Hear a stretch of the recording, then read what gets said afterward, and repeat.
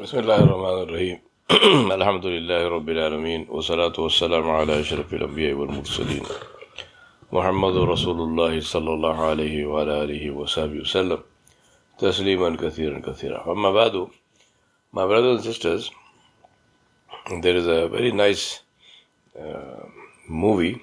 It's a kind of comedy, if you can call it that. It's a sort of science fiction comedy.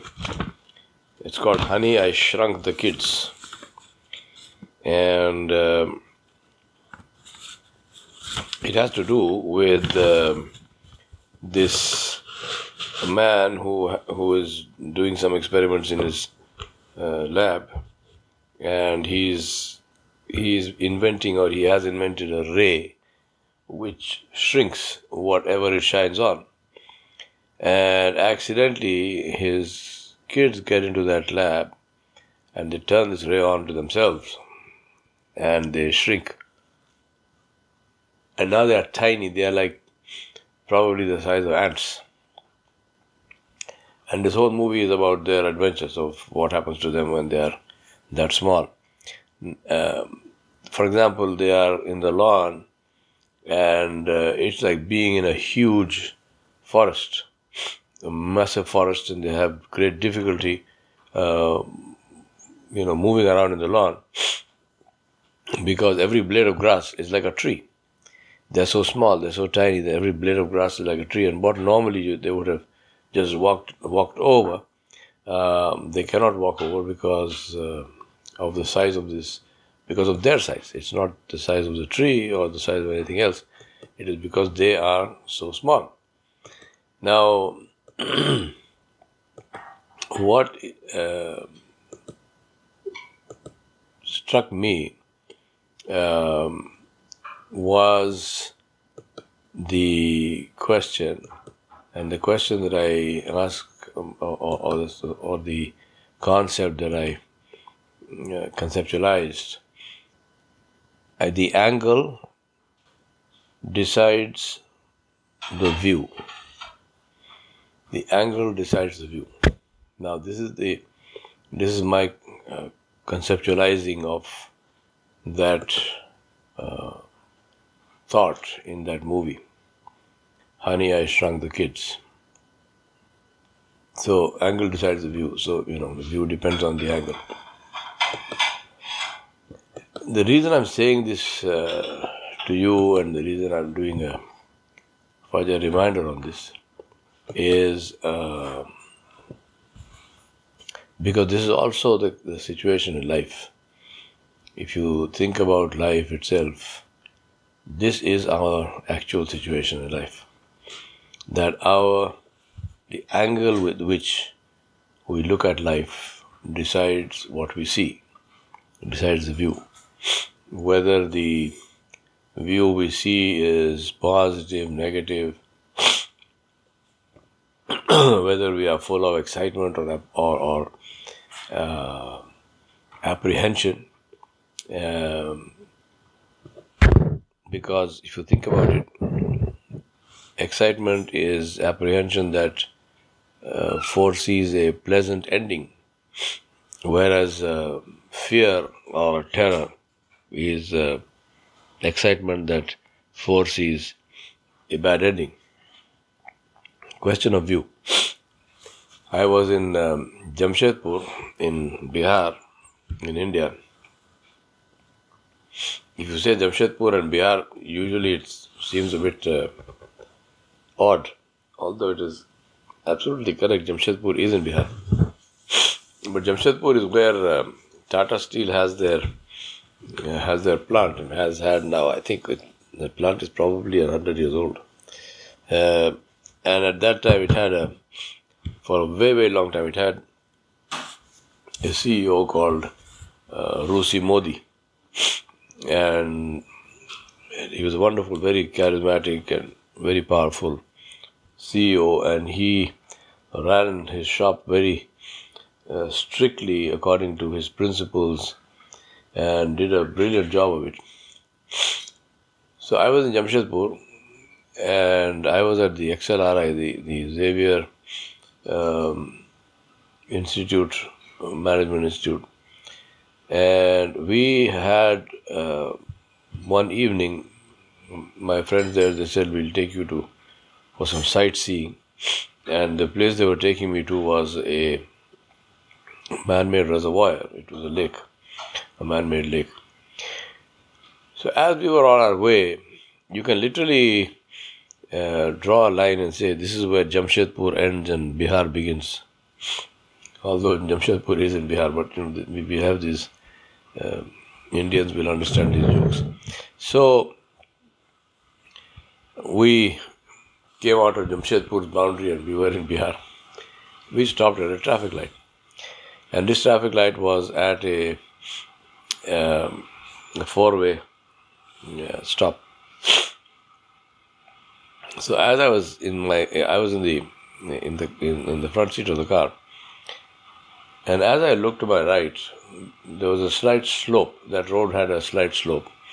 And of course, as I said, we left Jamshedpur and we came in Bihar. And how do you know that? Because the road suddenly disintegrates and becomes a series of potholes joined together by little strips of asphalt. The road doesn't have potholes. The potholes are joined together by pieces of asphalt, and that is that's what's called a road. So we were stopped at this traffic light, the red light, and I looked to my right, and there was this road with a little slope, and there was a young fellow on his cycle, and he was coming down this road. And just at the traffic light, he hit a pothole. He bounced in the pothole, and to my great surprise, he said, "Wah, kya khadda hai?"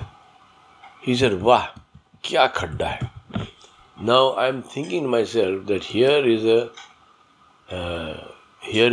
young man who has chosen his view. What does he want to? How does he want to look at the world? Right?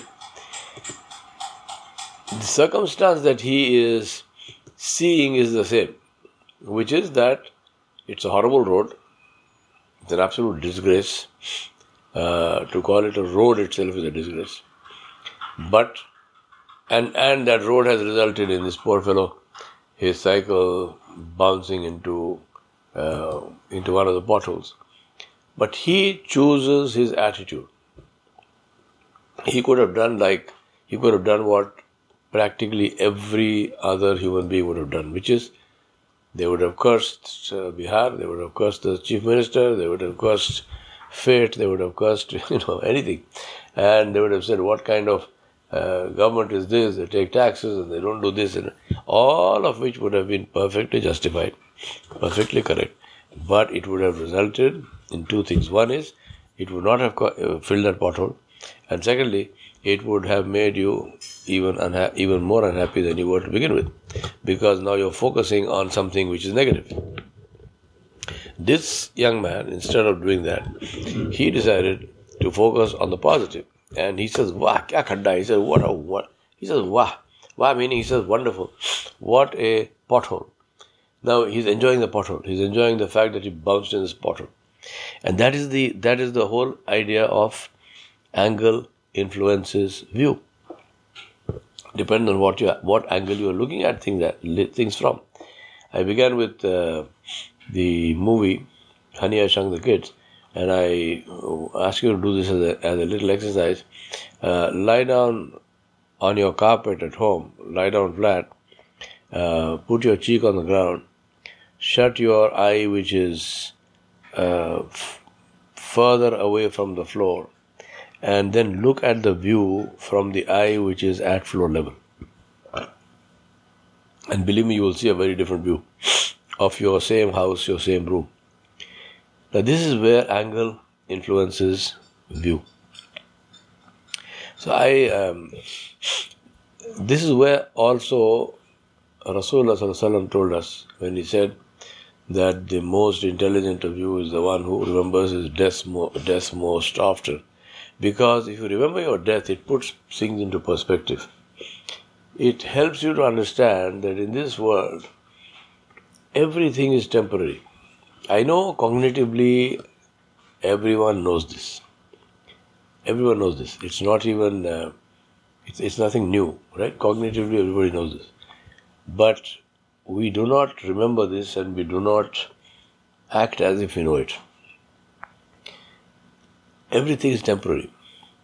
So, for example, if somebody takes something that belongs to you, I'm not saying don't fight for your rights. I'm not saying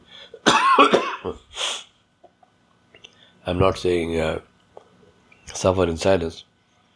I'm saying how does your heart respond to that? Right? By all means, take action. Take action and so on and so forth. People who are being dishonest and people who are being oppressive must not succeed.